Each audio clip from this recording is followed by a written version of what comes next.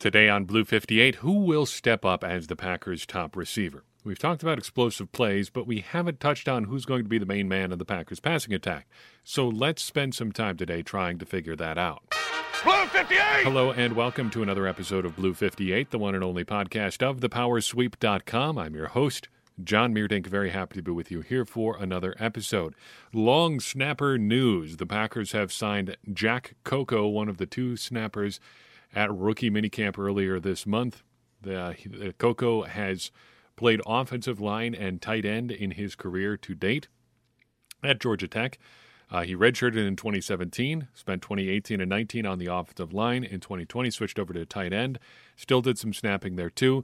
And in 2021, he played just tight end for Georgia Tech.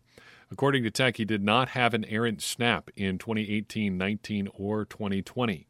Take that for whatever it's worth. The hometown grading is a little bit generous in that respect. But it sounds like he's a hard worker and willing to put his nose to the grindstone to get better and to get on the field. Started as a walk-on player, had to put in some serious work to make the transition from the offensive line to the tight end world.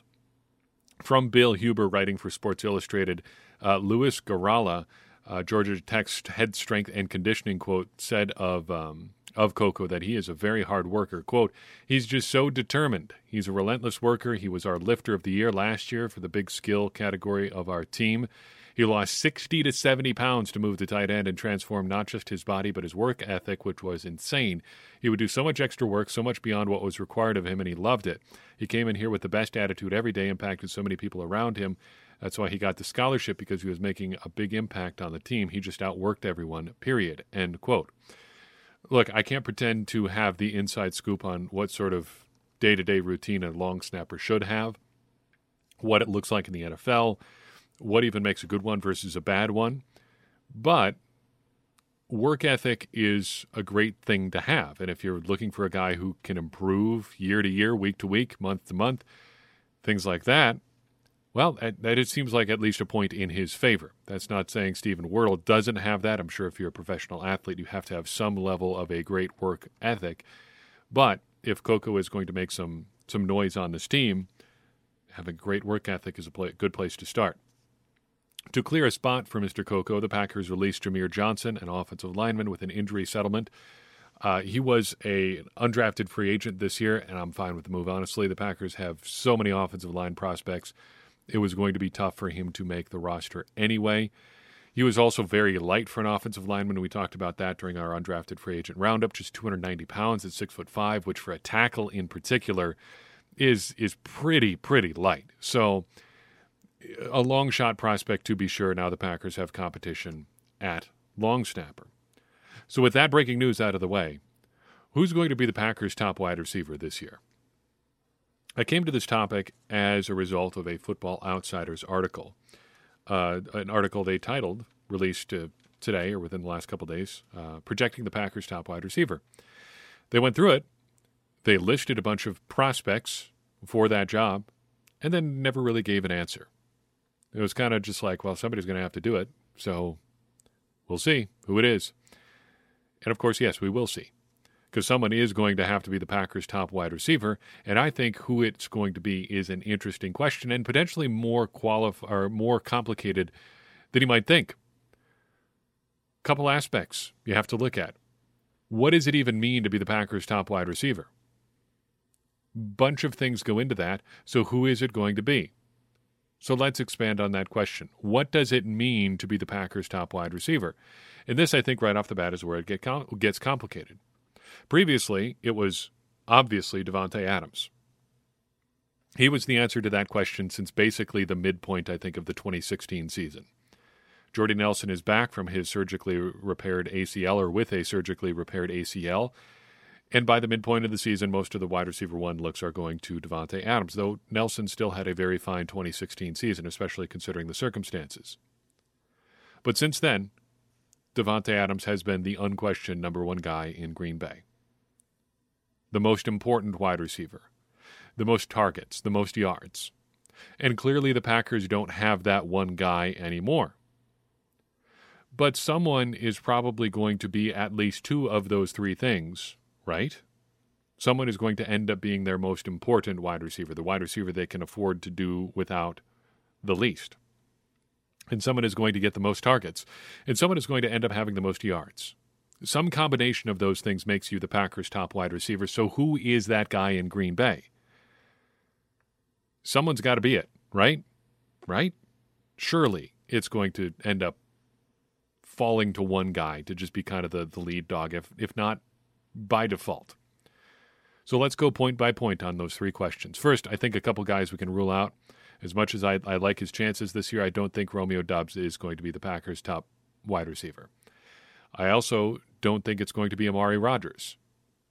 I also don't think it's going to be Samori Toure or any of the other undrafted free agent types that the Packers have kicking around. Sorry if you really thought this was going to be the year of Toure. He's just going to be the greatest seventh-round pick in the history of seventh-round picks. Just go straight to like 1,400-yard seasons. I don't think it's going to happen. Now that those two people have turned off the podcast, we can answer the rest of our questions, though.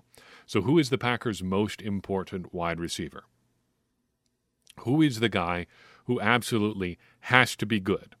Who is the guy where if he has a bad season or is injured, where the Packers are really going to be in trouble? I really only think there's one prospect here. It's Allen Lazard. He is the guy the Packers will be most hurt by if he has a bad season or is injured. He's the Packers' best combination of physical tools, experience, and established production. Now, he hasn't been like hugely productive, obviously, but of all the guys on the Packers roster, he is the guy with the most recent good production in Green Bay. We also shouldn't sleep on his physical tools. We've talked about his versatility in the past. Allen Lazard is an elite athlete, a great tester, great size. Sure, the straight, pure speed is not super ideal, but he gets by. He more than gets by. He's fast enough that Matt LaFleur feels comfortable running end arounds with him from time to time. All right? So he's a really good prospect. And you would think that would default to just taking the lead in these other two categories too, but I don't think that's necessarily the case. Because if you start talking about who's going to get the most targets in the Packers offense, your gut feel is probably that it's going to be Allen Lazard. However, there's another candidate on the Packers roster here that I don't think we should forget about, Randall Cobb. Cobb versus Lazard last year was closer than you'd probably guess in terms of overall targets. Through 4 weeks, Randall Cobb actually led, 11 targets to Lazard's 8. Through 8 weeks, Cobb increased his lead over Lazard, 23 targets to Lazard's 16. Now, Allen Lazard missed week 8 with the COVID situation that we'll talk about here later.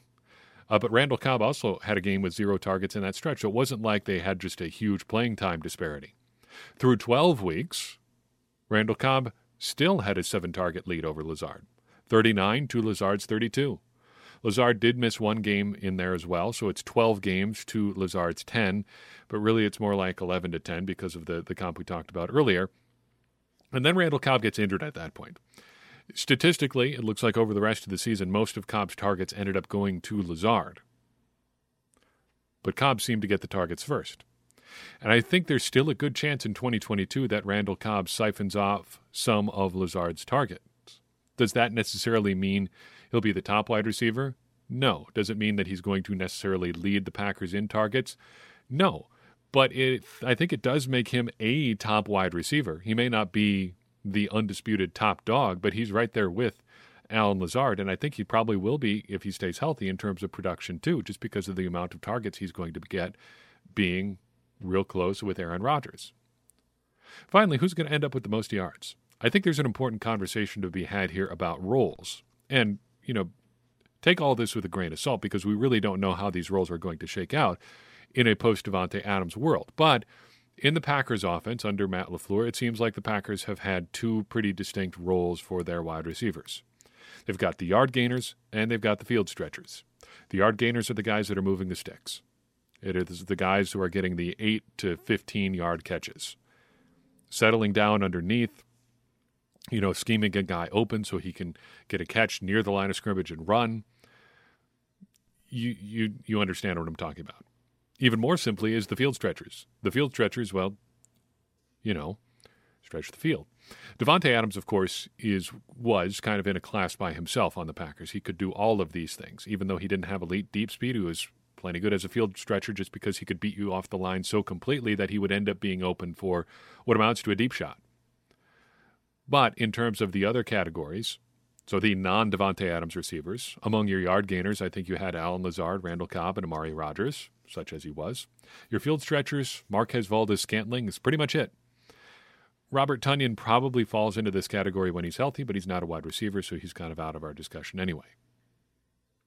This year, the Packers haven't really added many, yard gainer types. They've still got Allen Lazard. They've still got Randall Cobb.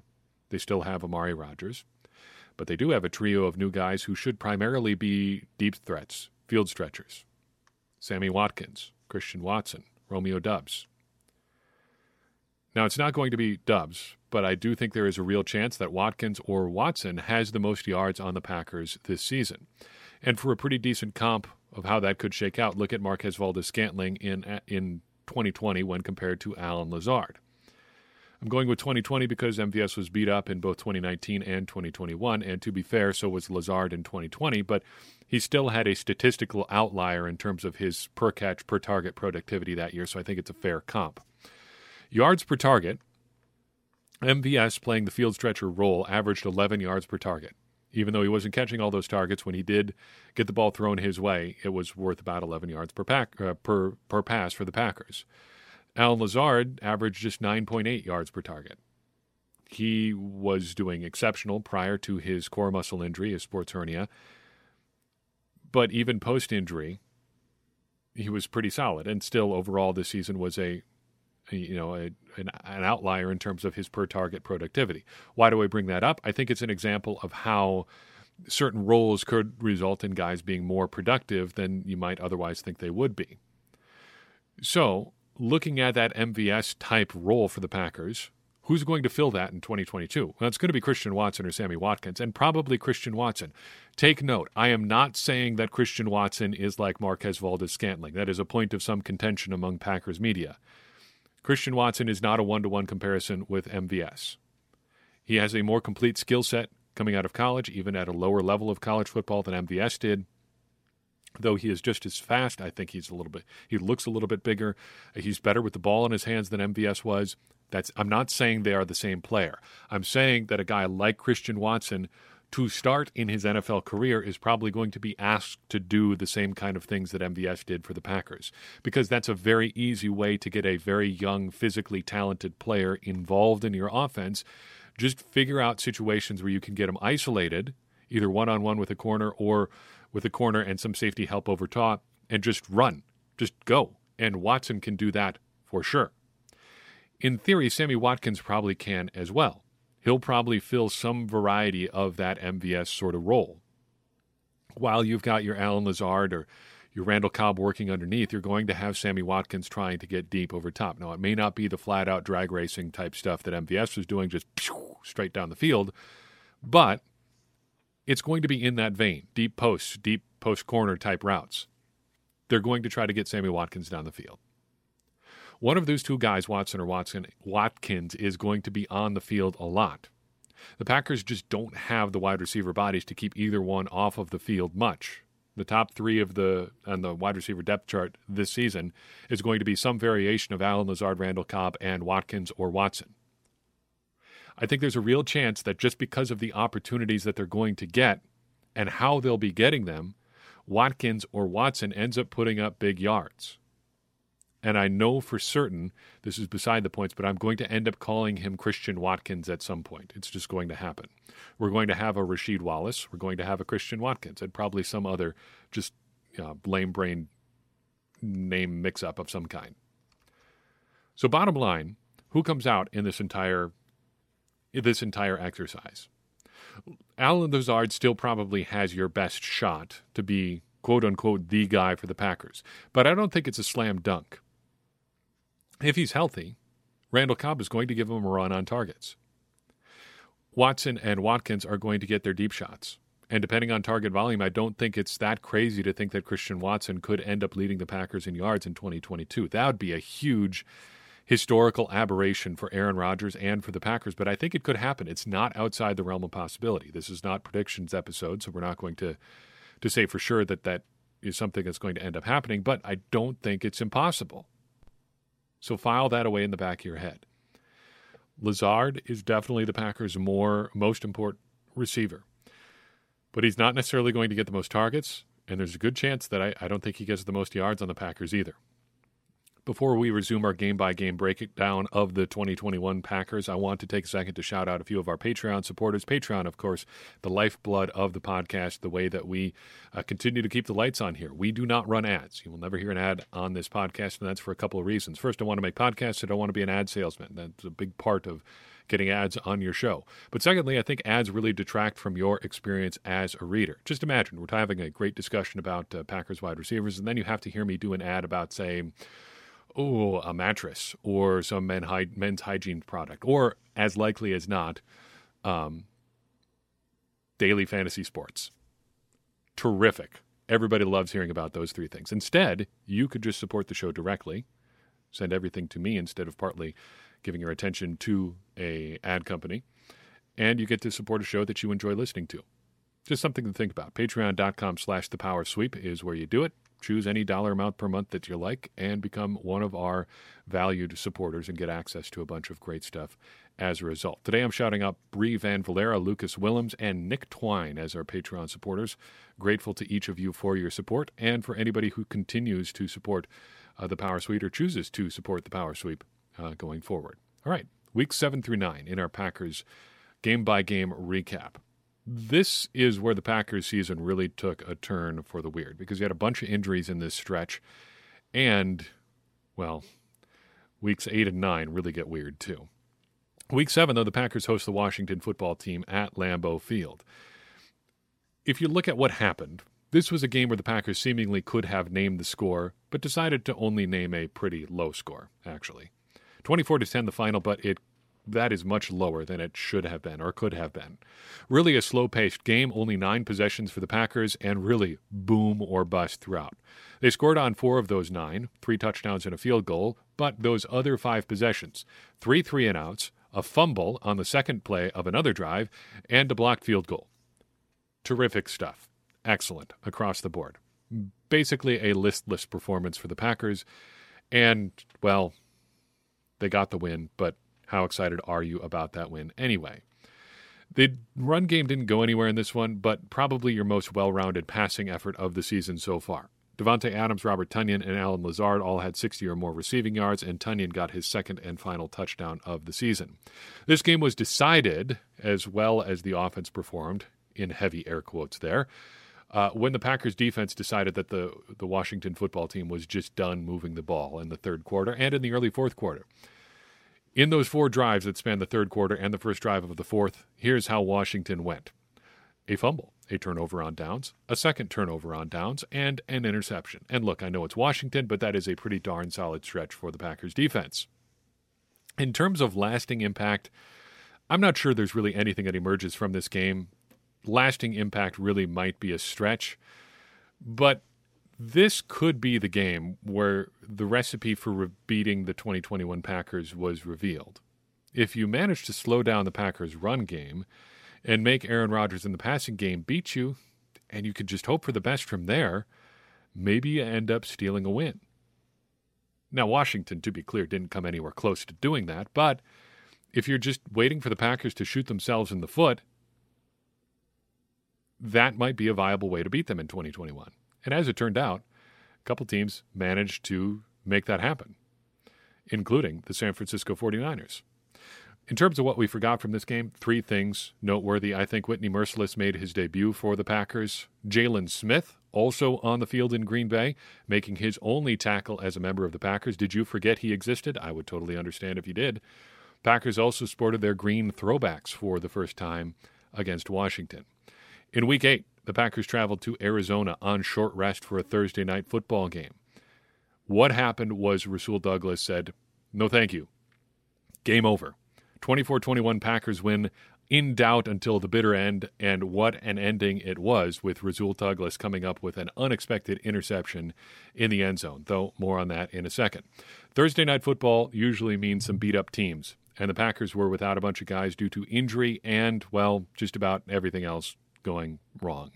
No Davante Adams, no Al Lazard, no Marquez Valdes-Scantling, no Josh Myers either, and it kind of showed on the field. Aaron Rodgers, not super sharp, but sharp enough to get it done. 22 of 37 passing for 184 yards and 2 touchdowns.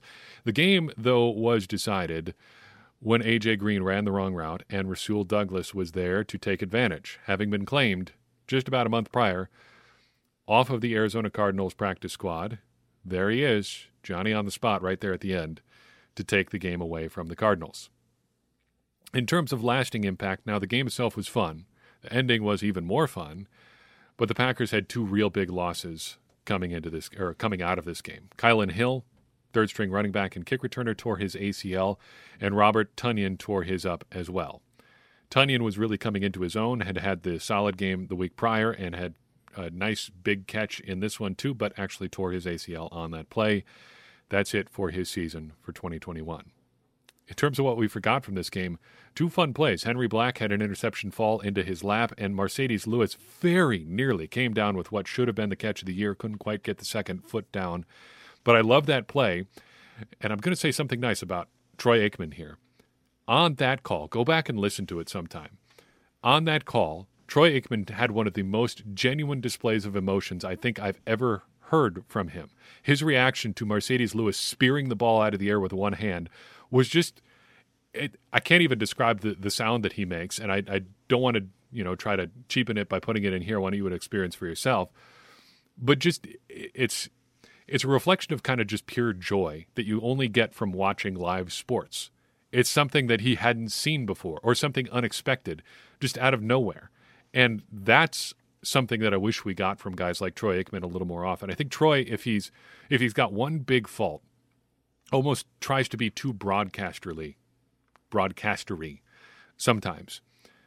And I think if he just showed a little bit more humanity, people might be a little bit more forgiving towards him. If he was just a goofy guy, which I think he kind of is, and just enjoyed the game as much as, say a guy like Tony Romo does, maybe not to that extent, but if he loosened up a little bit and just showed some of those genuine emotions, he might have some more sympathetic fans.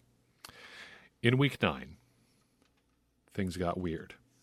Packers had a big game on the schedule, traveling to Kansas City to take on the Chiefs, and it was supposed to be the big showdown between Aaron Rodgers and Patrick Mahomes. Supposed to be, but wasn't, because Aaron Rodgers got COVID, and the Packers lost. Not because Aaron Rodgers had COVID, per se, because there were plenty of opportunities to win this game, but they lost because they tried to run the Aaron Rodgers game plan with Jordan Love. And Kansas City wins a barn burner, 13-17. This game was really decided when Aaron Rodgers tested positive for COVID.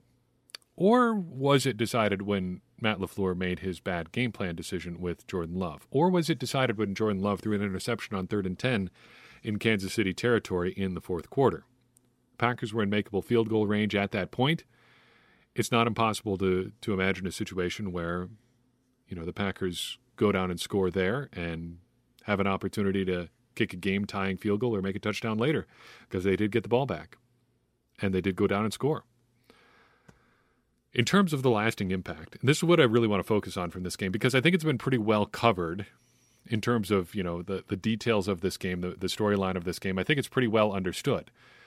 But the overall conversation, I think, is the lasting impact of this game, because the discourse was the big winner of this game. Sure, the Aaron Rodgers COVID-19 takes were wild and crazy, and we didn't even get a full resolution on that until months later when Aaron Rodgers, enumerated his role in that sort of debacle. But the Jordan Love takes were wild and crazy too. And from the Jordan Love aspect of this game, I'm still not sure what to make of it. It certainly doesn't reflect particularly well on Matt LaFleur, because I think he put his guy in a really bad spot. He tried to run what the Packers run with Aaron Rodgers with Jordan Love, and it was never going to work. There's so much of the game that Aaron Rodgers controls that Jordan Love just doesn't have access to yet because he doesn't have the experience. And as soon as the Chiefs realized that they were just going to try to do Aaron Rodgers stuff with Jordan Love. What did they do? Unleashed ridiculous pressure, made Jordan Love read pressure instead of read the secondary, and away you go. And for a lot of the night, Jordan Love was just a sitting duck. So I don't think this game reflects particularly well on Matt LaFleur. But I also don't think it reflects particularly well on Jordan Love either. Sure, pretty limited exposure. Granted, give you that. And sure, Kansas City just teed off on him. But he didn't handle it particularly well either. Yes, that's a heck of an environment to get thrown into for your first start. But he didn't really shine in that environment either. And I don't think you can take that out of the evaluation. It's not fair to him, but we don't judge pro athletes fairly. It's not fair that his first start came in Kansas City in a situation where his coach didn't necessarily put him in the best position. But you know what that is? That is life. Many young quarterbacks get put into bad spots. And Jordan Love got put in a bad one and didn't elevate himself at all.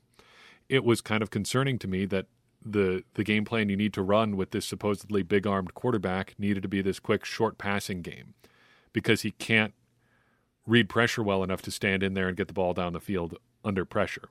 I think that's a little bit concerning. You don't want to take too much away from it. We'll get a better look at Jordan Love this summer, but until then, that's kind of the lasting impression of Jordan Love. So through 9 weeks, the Packers doing pretty well. Some concerns maybe about special teams.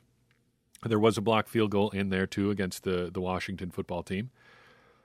But overall, it feels like they're in a pretty good spot. And if they can just figure out how to continue to keep their offense ticking along, they'll probably be in pretty darn good shape heading down the stretch and into the playoffs. Of course, we know how that story ends, but that is a story for another day. In the meantime, that's all I've got for you in this episode. I appreciate you listening in. I would appreciate it even more if you would take a second and share this episode with someone you think would enjoy it too. That's going to help more people find the show and get more people involved in this conversation that you and I are having about the Green Bay Packers, which in turn is going to help all of us, me included, perhaps me most of all, become smarter Packers fans. And as I always say, smarter Packers fans are better Packers fans, and better Packers fans are what we all want to be. I'm your host, John Meerdink. We'll see you next time on Blue 58.